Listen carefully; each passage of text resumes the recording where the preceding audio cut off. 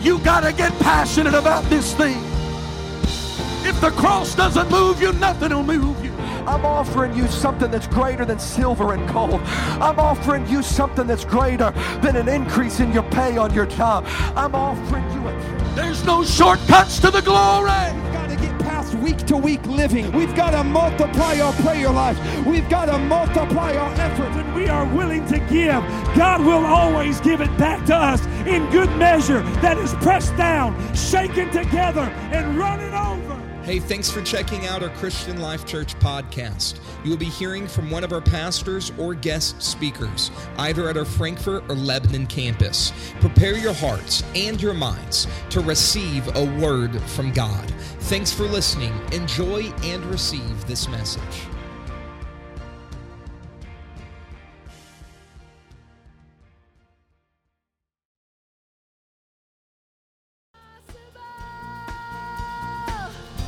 Come on, anything is possible. Anything is possible. Come on, if you believe anything is possible, why don't you let him know it by giving him praise in this house this evening. With God, all things are possible. Hallelujah. Hallelujah. Hallelujah. Hallelujah. Hallelujah. Well, I'm glad you're here tonight in the house of the Lord. Let's thank this music team for leading us tonight. They just led like we had a house full. That's what they're supposed to do, and we appreciate that so very much. Thank you for all that you put into this church. Thank you to the faithful saints of God and to all of our guests that are here tonight. God bless you, and thank you for being here on this Sunday evening. I know you can look around and wonder what happened. Well, life happens sometimes, and I'm not disappointed one bit. I'm encouraged that you are here, and we're glad you're here. Of course, we want you to take care of your health during this time. If you have any symptoms, be sure to take care of your health and the health of all of your neighbors and friends that you would sit by in church, and we appreciate that. We want you to be safe and be a good steward of all that God has blessed you with, and we look forward to all those that are watching online being able to come back and be in the house of the Lord safely, and we look forward to getting church back. But if I just couldn't dare to cancel another service. We watched the weather very closely, and turned out that it's not too terribly bad, and we were able to get here. And of course, not all that are here is because of sickness, some because they travel some distance and just did not feel safe in making the trip. And so they made a good decision. You can be seated. God bless you. Thank you for standing. You've been standing a long time tonight.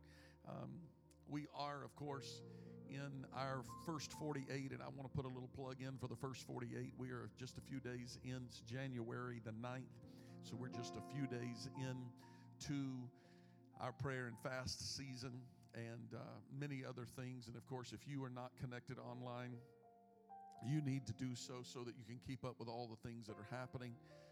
I presented a calendar, a pretty thorough calendar of all of the events that are going to be happening, special things that are happening on Sundays, and we're very, very excited for each of the Sundays. Every Sunday we have something very special and a real purpose for us coming together, and it's all part of the first 48, and we're very excited about it. Some this past Monday kicked off the 40-day leg of our prayer and fast season, and others are going to join with us for the 21-day leg of the fast. That's going to be starting here in about 13 days, I think, on the 22nd. That's a Saturday evening, 6 o'clock. We're going together for a corporate prayer meeting, and we will be kicking off that 21-day leg of the fast together. And it's always a good time, a strengthening time. And if you've never been part of what God does through the awakening season here at CLC, you are in for a treat. You are in for a treat, and we're so very excited about our speaker lineup this year. I know many years we have had one guest that has come in for the duration of the Awakening Revival Conference, and this year we are doing something a little different, and that is we're going to be having 3 special speakers with us. Last year, Brother Rick Gonzalez, Bishop Rick Gonzalez, was with us. We are bringing him in. He will be here on the very first weekend, and he will be leading us in on Sunday morning and Sunday night. And then on Wednesday night, Brother Scott Graham is going to be here, a preacher of preachers. He will be here on Wednesday and Thursday nights. And then Brother Josh Herring is going to be with us, and he's going to be with us on Friday night, and of course take us home at the end of the Awakening on Sunday morning and Sunday night, the final Sunday morning, Sunday night of the Awakening. So we're very excited about that, and I know many have questions, and I do want to make you aware. This morning, my wife met with a group at 9 a.m. and went over some of the details of the Daniel's fast. This may be your first year, and if you haven't been part of that, you do want to be part of it. It's a wonderful opportunity to be able to just kind of shut all the things of the world out, zone in on what God is doing, focus in. You're going to see God elevate you in ways you've never seen before. And if you'll draw nigh to him in this season, I can promise you he's going to draw nigh unto you. And so this coming Sunday, my wife will once again be meeting upstairs, the first room on the right. I can't remember the number of the room, but it's upstairs on the right. If you would like to meet and know more about the Daniel's fast, she will be sharing information, give you time to be able to prepare your house and your family to participate in this season of fasting. And we hope that you can get on board with us and believing God's going to do great things in every life. Amen. Amen. We love what the Lord is doing in the church. I'm going to take your attention tonight into the Word of the Lord, John chapter 13. I have a lot of reading to do, and I'm going to be skipping around just a little bit, so the media team will stay with me. I'll be skipping over a few verses just for the sake of time, but I have such a lengthy reading beginning in John chapter 13, verse number 4, and I'll be reading for a little bit through this passage, and I want to talk to you tonight about something that I feel is very, very important for us in this season. How many of you know that God expects us to love everybody? God expects us to love everybody. And sometimes that's not so easy. I thank God that my wife loves me on some days I'm not very lovable. I thank God that the church loves me some days that I'm not very lovable. You encourage sometimes when some of you come up and tell me what a good job I do when I know I didn't do such a good job. But I appreciate you for encouraging. I appreciate your encouraging word. I appreciate you for just saying, come on, we're going to keep on going. Amen. Amen. John chapter 13, verse number 4. Here we read a text. It's a very serious passage and text. And this season, of course, in the church, this becomes very familiar to us. But I feel that God has spoken to me about some things that are important to us, and we need to heed what God is wanting to say to the church. John chapter 13 and verse number 4. Everybody all right tonight? Amen. John 13, verse 4. He riseth from supper, laid aside his garments, and took a towel and girded himself. After that, he poureth water into a basin and began to wash the disciples' feet and to wipe them with the towel wherewith he was girded. Then cometh he to Simon Peter, and Peter saith unto him, Lord, dost thou wash my feet? Jesus answered and said unto him, What I do thou knowest not, but thou shalt know hereafter. Peter said unto him, Thou shalt never wash my feet. Jesus answered him and said, If I wash thee not, thou hast no part with me. Verse 9, Simon Peter said unto him, Lord, not my feet only, but also my hands and my head. I want to have part with you. That's what he's saying. Jesus saith unto him, He that is washed needeth not save to wash his feet, but is clean every whit, and ye are clean. And he says a little word here, but not all. I want you to remember that, but not all. Speaking to the disciples now. For he knew who should betray him. Therefore said he, ye are not all clean.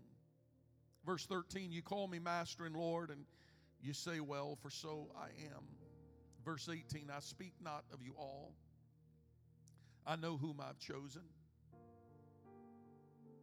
but that the scripture may be fulfilled. Now, this is a very important passage in this message that I'm going to bring to you tonight. He said, I know whom I've chosen, and I've done it so that the scriptures might be fulfilled. He that eateth bread with me hath lifted up his heel against me. Verse 21. When Jesus had thus said, he was troubled in his spirit. Everybody say, Jesus was troubled. And he testified and said, verily, verily, I say unto you, that one of you shall betray me. Then the disciples looked one on another, doubting of whom he spake. Now there was leaning on Jesus' bosom one of his disciples whom Jesus loved. Simon Peter therefore beckoned to him that he should ask who it should be of whom he spake. He then, lying on Jesus' breast, said unto him, Lord, who is it? Jesus answered, he it is to whom I shall give a sop, when I have dipped it. And when he had dipped the sop, he gave it to Judas Iscariot, the son of Simon. And after the sop, Satan entered into him. Then said Jesus unto him, that thou doest, do quickly. Now no man at the table knew for what intent he spake this unto him, except Simon. Only one other person understood what had just transpired. Verse 29, for some of them thought, because Judas had the bag, that Jesus had said unto him, buy those things that we have need of against the feast, or that he should give something to the poor. Verse 30, our final verse. He then, having received the sop, went out immediately, and it was night. Now, by the help of the Lord, I'm going to talk to you about something. This has been stirring in my spirit for several weeks, actually maybe even a few months. And I felt to bring this tonight. I wish the whole church was here, and of course I understand that when the Lord is ready for me to deliver a word and puts it in my heart, puts it in my spirit, that he has a purpose for which he has sent in his word. But I want you to pay attention to this text, and the thought that I'm going to bring to you tonight is very simple and very complex, yet extremely important to every child of God. Jesus, in this text, the scripture said, Jesus knew whom he had chosen. He knew what was going to transpire. But my subject for tonight, Jesus also loved Judas. Jesus also loved Judas. Let's pray. Lord, help me tonight to speak what you've put in my spirit. Lord, I pray for an inspiration of the Holy Ghost in this room tonight. Lord, I pray that your word accomplishes the purpose for which you were sending it. Inspire us with your power and your might. Let your word accomplish something deep in every heart and every life. In Jesus' name. Amen. Amen. Growing up, we had cows. My dad had several cows that'd be out in the pasture. Sometimes he would send me to feed them. I would go to feed those cows. We'd go out, we kind of had a way. Usually when the vehicle pulled up by the barn, everybody knew what was going to happen. Most of the cows would come in. They would gather in, and we kind of had a feeding pen, and so the gate would be open. They would come into that feeding pen. And we would go and open the barn door and get out a bucket. And I remember, I was very young, I remember taking and hitting that bucket, and it's a specific noise that those cattle that may be across the pasture would hear and know and recognize. And so they would come running into the feeding pen in order to eat. And sometimes the grass was good, things were good, cows were eating, and they didn't all come in. And there'd just be a few cows that would come in and gather into the pen. And, of course, we had a set amount that we normally fed. But the cows that came in, if you put all the feed out, believe me, those cows would stand there and eat until every bit of that feed was gone. So my dad always had a way of saying, if only a few cows come in, don't put out all the feed. So y'all just keep that in mind tonight. I've got that in perspective as I start to preach. Don't anybody get offended. I didn't call you any cows. You're beautiful sheep. The narrative of our text begins at one of the most spiritual moments between Jesus and his disciples, moments after communion. And now Jesus set an example by washing the disciples' feet.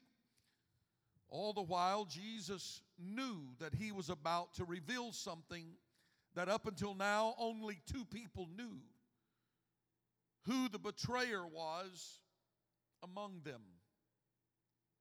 Judas knew, but he thought that no one else knew his dirty little secret.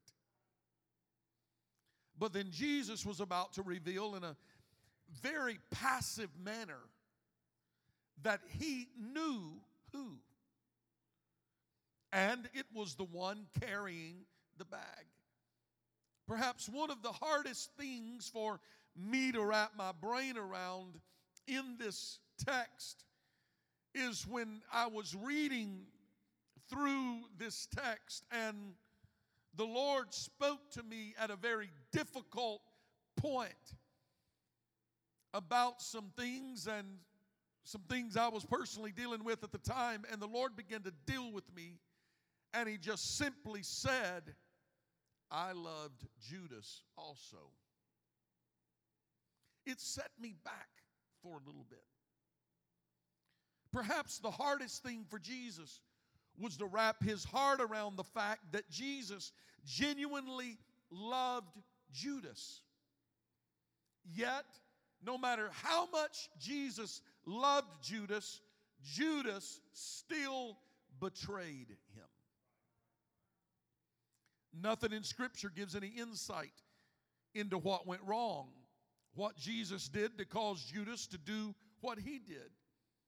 Jesus was innocent of any wrongdoings, yet he still ended up being betrayed by Judas.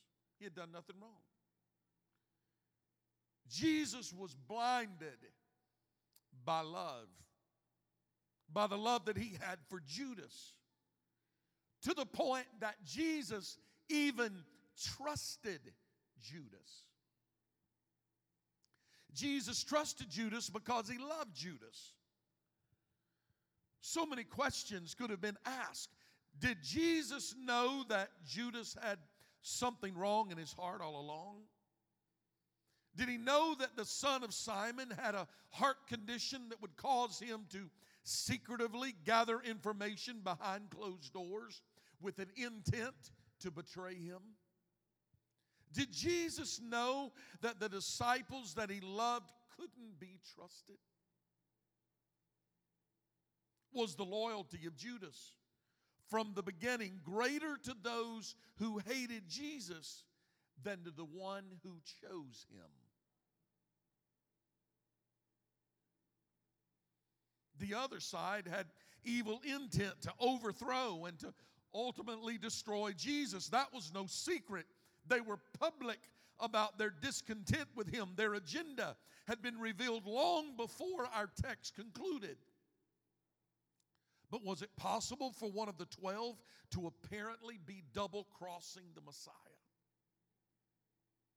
After all, how could anyone want to harm the one that fed the hungry people, that raised dead children back to life? Who could imagine one that was the closest to him and that he clearly loved and that he trusted to carry the leather purse would have evil intent? Not just evil intent, but evil intent that would lead to murder. Did Judas actually know that his actions were evil? A lot of questions here in this text. Some of us may have felt a little of that pain too. How must have Jesus felt? Jesus loved and trusted Judas. His heart was full of ill intent, but blinded by love. Jesus watches it all unfold. His spirit undoubtedly revealed the secretive motives of the heart of Judas. In that leather purse that he carried was more than just silver and the names of poor widows that he was supposed to feed each week. There was also perhaps the memories, the mental recordings or confidential conversations. But behind closed doors, Judas was waiting for the moment to reveal all he knew from his close relationship with Jesus. For 3.5 years, everything said that pricked the heart of Judas had somehow been filed away in the memory bank of his mind. An evil plan was slowly being compiled. The ultimate plan was secretive. One day I will sell out and I will share everything that I know. One day Judas would cash in everything he had learned for his ultimate agenda to overthrow the one that chose him in the first place. It's a heavy thought. The evil plot would strip the lover of his soul of his earthly power and position and put it back into the hands of the Sanhedrin. It's easy to dismiss Judas as a villain, and some even dismiss him as a victim and say it had to be. He was the only one it could be. But I'm struck by the fact that in many ways he was just like some of us. Judas was a follower of Jesus and a preacher of the gospel. Don't forget that Judas was a disciple of Christ. He sat through his teachings. He was there when he did miracles. But the double-mindedness about him in the end caused him to abandon the faith that he had for 3.5 years professed to be his future. Everything about Judas wasn't bad. Jesus saw enough good in Judas that he chose him as one of the 12. And he didn't just choose him, but he gave him a significant place of trust within the small group of his closest men, the disciples. He was chosen to carry the purse, the money bag. Be careful not to overlook the good that Judas had done and what he had put on the line to follow Jesus. Consider the commitment that Judas made. Judas made a commitment to Jesus, and there's no reason to think that he was anything but sincere in his faith. Like the rest of the disciples, he left everything that he had to follow Jesus. Even Judas, he left everything to follow him. Watch. He was actively involved in ministry. He was given remarkable spiritual gifts.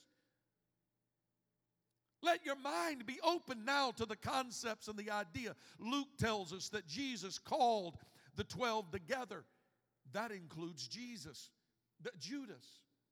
When he called the 12 together, Judas would have been part. He didn't say he called the 11. He called the 12 together and gave them power and authority over demons and to cure diseases. Anybody with me tonight? He called the 12 together and said, I give you power to cast out demons. I give you power to heal the sick. And he sent them out to proclaim the kingdom of God and to heal. That included Judas. He wasn't excluded spiritual giftings. There's so much preaching I could do here. I'm going to let the word do the preaching for me tonight. Judas Iscariot was a gospel preacher. He was given the gift of healing, and he exercised authority over demons. Judas. He was actively involved in every aspect of ministry. This is a good and wonderful thing, but it is not in of itself a guarantee that everybody has a pure heart and pure motives and pure agendas. Nevertheless, Jesus loved Judas. Consider the opportunity that Judas was given. He walked with Jesus for 3.5 years. He saw the greatest life ever lived up close and personal.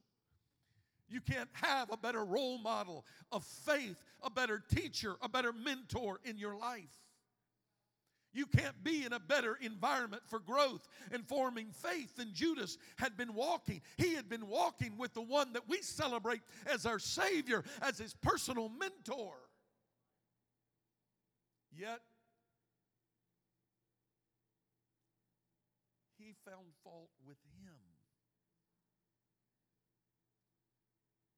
Our Messiah, our Lamb slain, Judas found fault with him. Why do we get so paranoid when people find fault with us? Are we better than Jesus? When even one of his disciples, the one he chose, the one he trusted, the one he elevated, the one he allowed close to him to betray him. Judas heard all the teachings of Jesus too. He heard the Sermon on the Mount, so he knew that there was a narrow road that leads to life and a broad road that leads to destruction. He heard the warnings Jesus spoke to the Pharisees, so he knew that there was a hell to shun and a heaven to gain. He heard the parable of the prodigal son, so he knew God already is welcoming and forgiving to those that have walked away from him and lived a life of sin and make a decision to return. With Judas's own eyes, he saw the clearest evidence that Jesus was God manifest in the flesh. With his own ears, he heard the finest teachings from the mouth of heaven's gift to humanity. With his own feet, he followed the greatest example to ever walk on this earth, and yet his heart condition was so sinister that this man still betrayed our Savior. With Judas's eyes, he saw the clearest evidence. With his ears, he heard the finest teaching. With his feet, he followed the greatest example. And yet, he still betrayed Jesus. Jesus knowing his heart, Jesus understanding his motives, Jesus reading through all of it, looked and he said he was the one that he loved. It wasn't just Peter that he loved. It wasn't just Matthew, or it was also Judas that he loved. The human heart's beyond understanding. And there's something incomprehensible about a person who abandons the faith that they once professed and walks away. Sometimes it's difficult to understand. It's hard to understand how a young person raised by godly parents in the context of a healthy church and Christian environment, taught scriptural truths from an early age and grounded in the truth, can give up and walk away from all of it and claim it was because somebody said something about them. Somewhere, perhaps we're missing the fact of teaching enough about Jesus and what he went through. He looked at Judas and he loved him, knowing what his motive was. He loved him knowing what his agenda was, knowing what he would do in the end. In his foreknowledge, he had no doubt that he already knew before he placed spiritual giftings and the gift of healing. And he already knew what he was going to do, yet gave him an opportunity. Could Judas have changed his destiny? I'm not here to discuss that with you. It had to be somebody, but I'm not sure it had to be Judas. Otherwise, the Bible would conflict its own self in the fact that every man has been given free will and the ability to be able to run to the feet of their master and pour their heart out to God. I come tonight to tell you, every one of you, man, woman, boy, girl, young, old, however deep in sin you've been or however righteous that you have been, who can even know his own heart? But every one of us are given the opportunity to run to the hands of a bloody Savior and cry out for help, and he will redeem us, and he will sanctify us, and he will bring us back, and he has purchased us with his own blood. It's an opportunity for everybody. You don't have to be lost.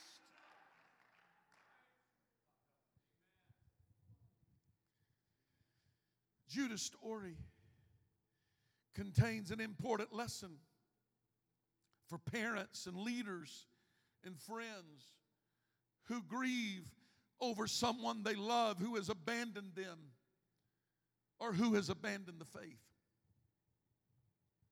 Either setting bids the same questions. Anybody in this room ever ask yourself this question? Where did we go wrong? What more could we have done? Did we fail in our teaching? Did we fail in our example? Should we have immersed our son or daughter or loved one or friend in a different environment? But Judas teaches us the answer to the question. The life of Judas teaches us that even the best example, Jesus Christ himself, the most compelling evidence, the finest teaching, the ultimate environment for incubating faith and growth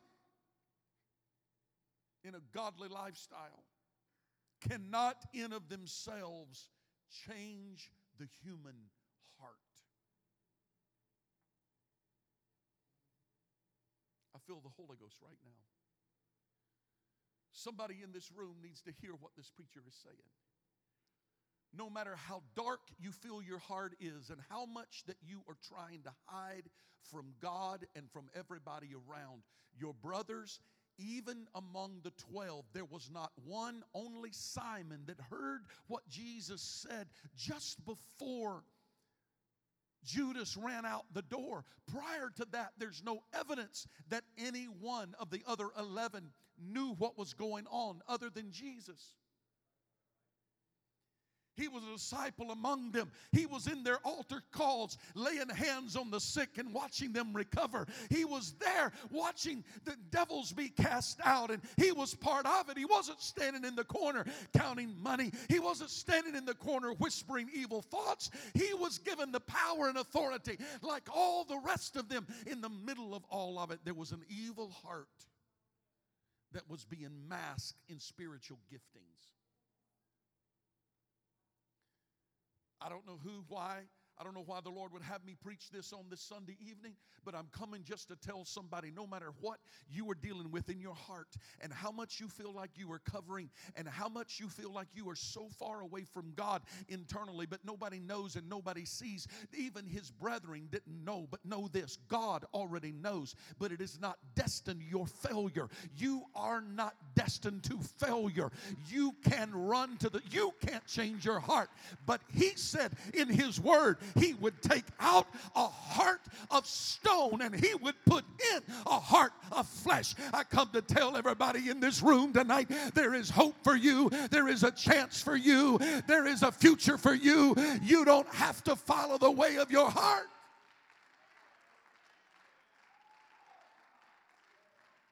Hallelujah. I've heard people say, just follow your heart. No, don't follow your heart. The heart is deceitful, continually wicked, the Bible said.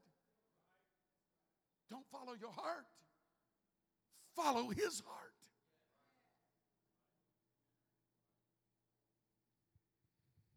I won't be much longer. The third thing I want you to consider tonight is the choice that Judas made. Before we lay all of the blame on the evil heart of mankind, be sure to remember that Satan made a relentless assault on Judas' soul. He was targeted.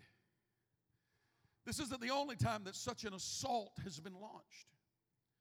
Satan makes a relentless assault on every one of us who sincerely seeks to follow Christ. Don't ever kid yourself. I said it this morning. I'm going to say it again just for some of you that maybe weren't here, or for some of you that missed it when I said it this morning. But during the season of prayer and fasting, do not think that everything is going to get easier. Do you know when the temptations of Christ came? You know when Satan himself came and began to tempt Jesus and began to tell him, if you will do this, I will do this. I will begin to tempt him. Every one of the temptations was to lead to the death of Jesus. Turn the bread to stone in the middle of a 40-day fast. 40 days into a fast, you don't eat bread, it would kill you. Here He is 40 days into a fast, and Jesus came. You know when He came? Not when He was walking in victory, but when He was in the middle of a fast. You want to know when the enemy's going to come and attack you? It's going to be when you start doing everything you can to say, I'm cutting out the cares of this world, because it is the things of this world. As long as the things of this world and the pleasures of this world is what we're living for and what we're reaching for, and our agendas and our motives are all built around the things of this world, Satan's sitting back with a sneer of glee, because he knows that you are not focused on growing in the Lord. But as soon as you say, I'm going to start pushing a plate back, I'm going to start praying more, I'm going to start reading my Bible more, I'm going to start being more faithful and more committed. When you do, the enemy's going to come and throw temptations at you that you've never been tempted with before. He's going to come at you in ways. He's going to put thoughts in your mind. He's going to... Jesus rebuked him with one word, and He said, get behind me, Satan, for it is written. It is the word of God. It is the word of God that will send Satan flee. Every time the enemy comes, you need to pull out the word of God and declare, Satan, the blood of Jesus is against you. I rebuke you with the word.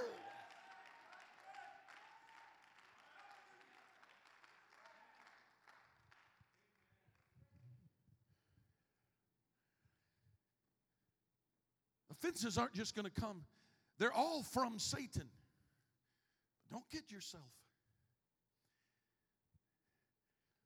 Some of those are going to come. You know what the Bible said about some of the struggles in the church?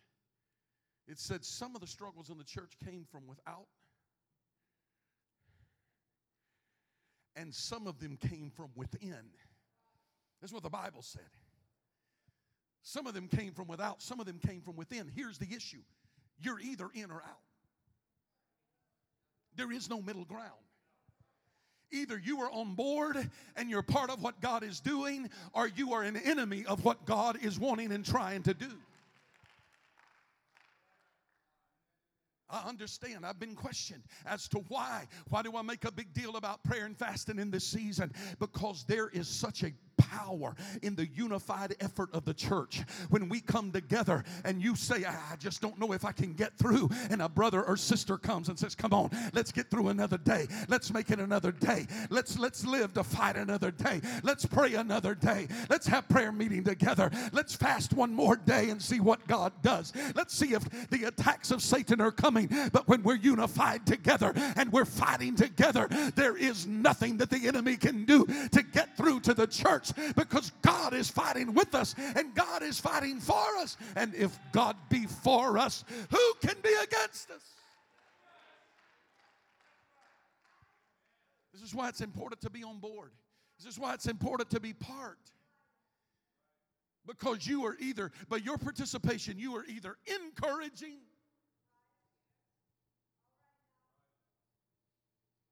or you are discouraging.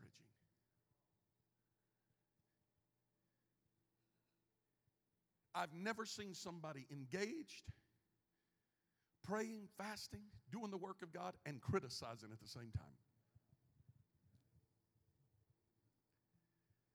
You don't know what brings buy-in? Participation.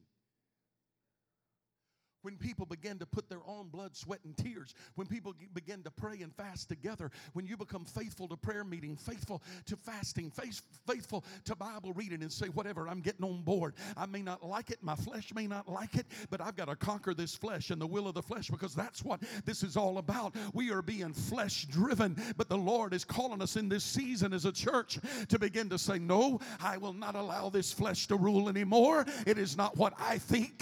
It is not how I feel. It is not what I want, but it is what He wants. I'm getting on board the old ship of Zion, and I'm getting ready for that great day when He's going to call us home, because I'm going to tell you, in these last days and in these evil days, you need the church. You need your brothers and sisters. You need one another. It's the only way we're going to make it out of here.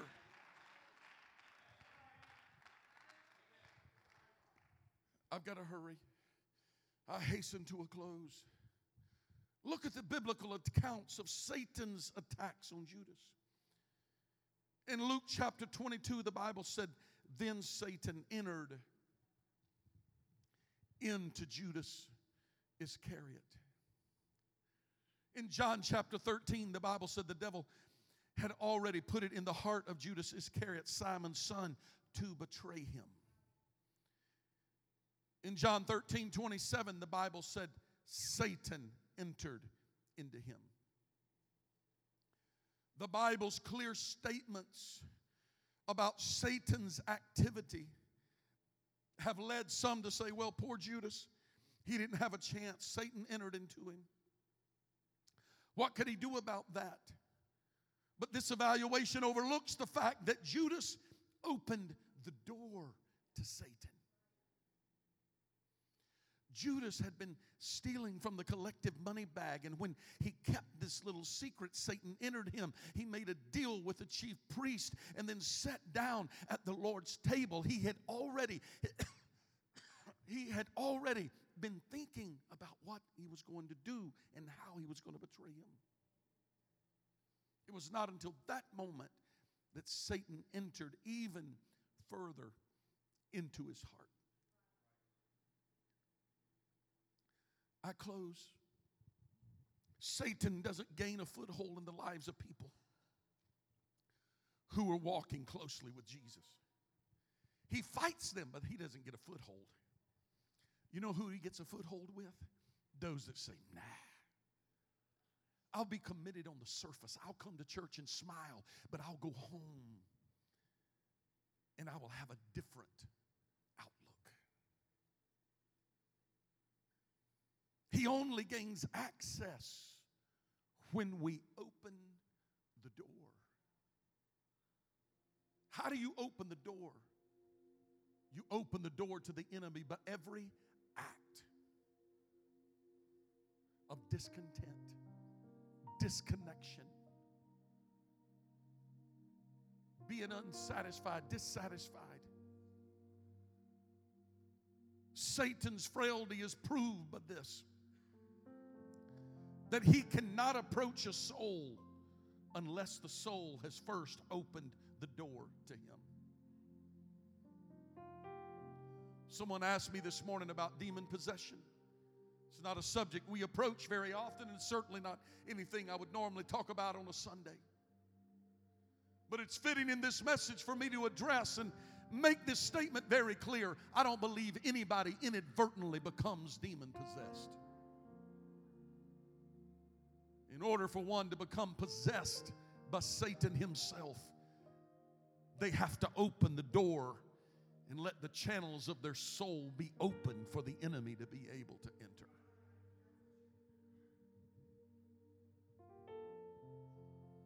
Sometimes we get this the wrong way around.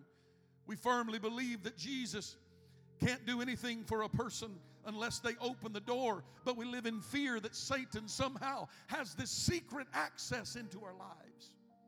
We've preached it and taught it, maybe wrongly. Maybe we've told our young people, Brother Brandon, that Satan can secretively have access into your life, but I'm not sure that's correct. Because no more than Jesus can have access into your heart by you opening your heart to Him. Satan doesn't have access to your life unless you open yourself up to Him. Satan's not more powerful than Jesus. As a matter of fact, Satan is subject to Jesus. He believed in one God and trembled. And in that day, in that great day, every knee is going to bow and every tongue is going to confess that Jesus Christ is Lord, to the glory of God. I come tonight to tell you there's nothing more powerful than the presence of God. And when you open yourself to the presence of God, the flesh can no longer live. Satan can't control you. Satan can't direct you. You now have power. The scripture said, when the Holy Ghost has come, ye shall receive power after that the Holy Ghost has come upon you. There is a power that comes about. Stand with me all over the room.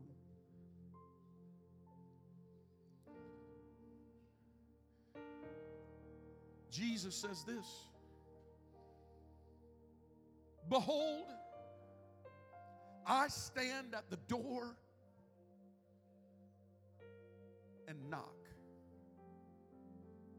If any man will open, I will come in unto him,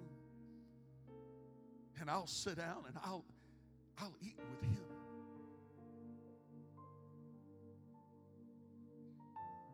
Where is the Lord tonight? You're either sitting at His table or He's standing at your door and He's knocking and He's saying, come on, make room for me at your table. Because my desire is to sit down and eat with you, with every one of you. His word also says there's no temptation that's taken you, but such is common to man. But God is faithful, who will not suffer you to be tempted above what you're able. But with every temptation, He will make way of escape. Satan also comes and knocks at your door. Well, I don't know, I'm caught in this trap. No, you're not. In every temptation of Satan, God has already made a way of escape for you. He's standing at the door knocking, open to Him. Judas made a choice to go out into the darkness that he had chosen. There's no middle ground. You either give yourself to God completely, or you'll end up giving yourself away to the cares of this life. But at the core of this message tonight, I close with this question. I know you love those that are around you. I know you love your family and your friends. But the real question at hand right now is, we talk about loving like Jesus loves. But can you put that in comparison to the way that Jesus loved Judas? Knowing what he knew about him, yet he loved him with the love in which he loved. How possible?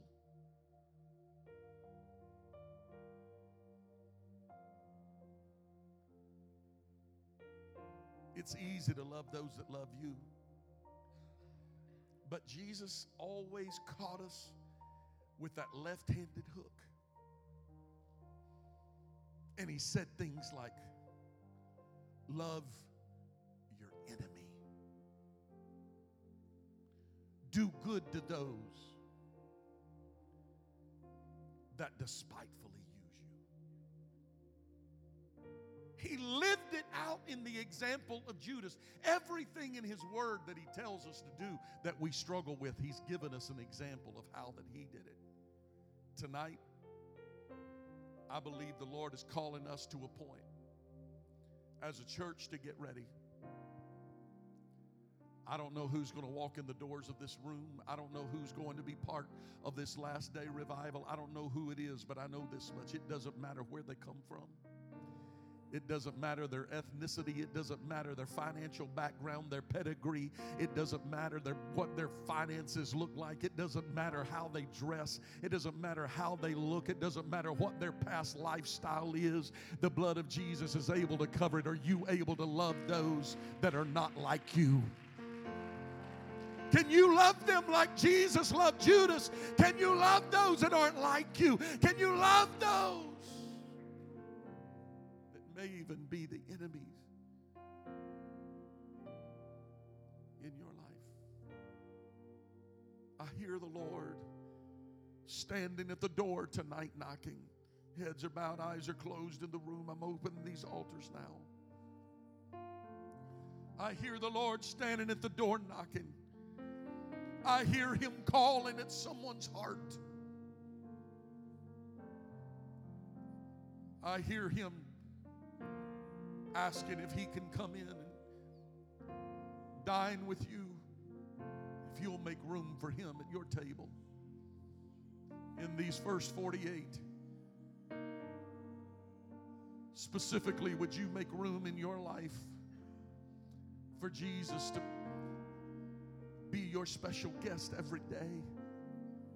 Would you make room for him in your heart? Would you make room for him at your table? Would you make room for him in your life?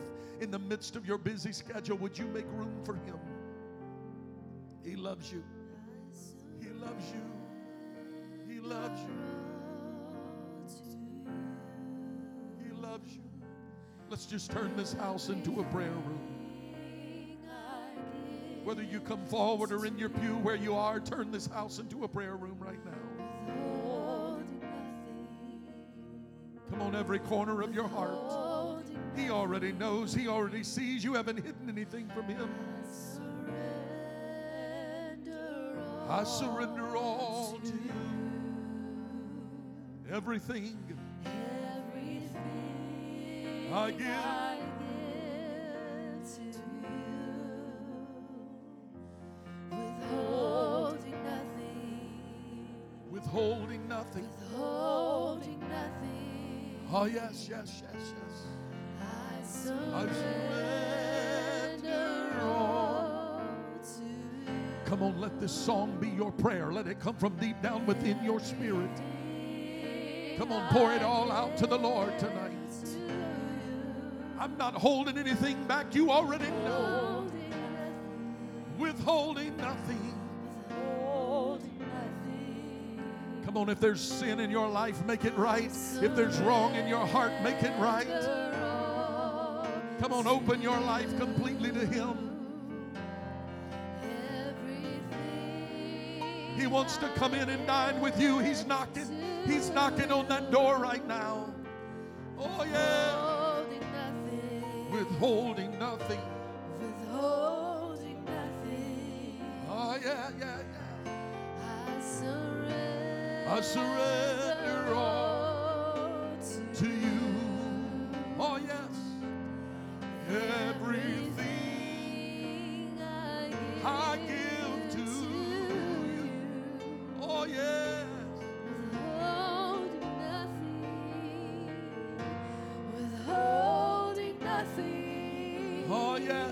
yes. I surrender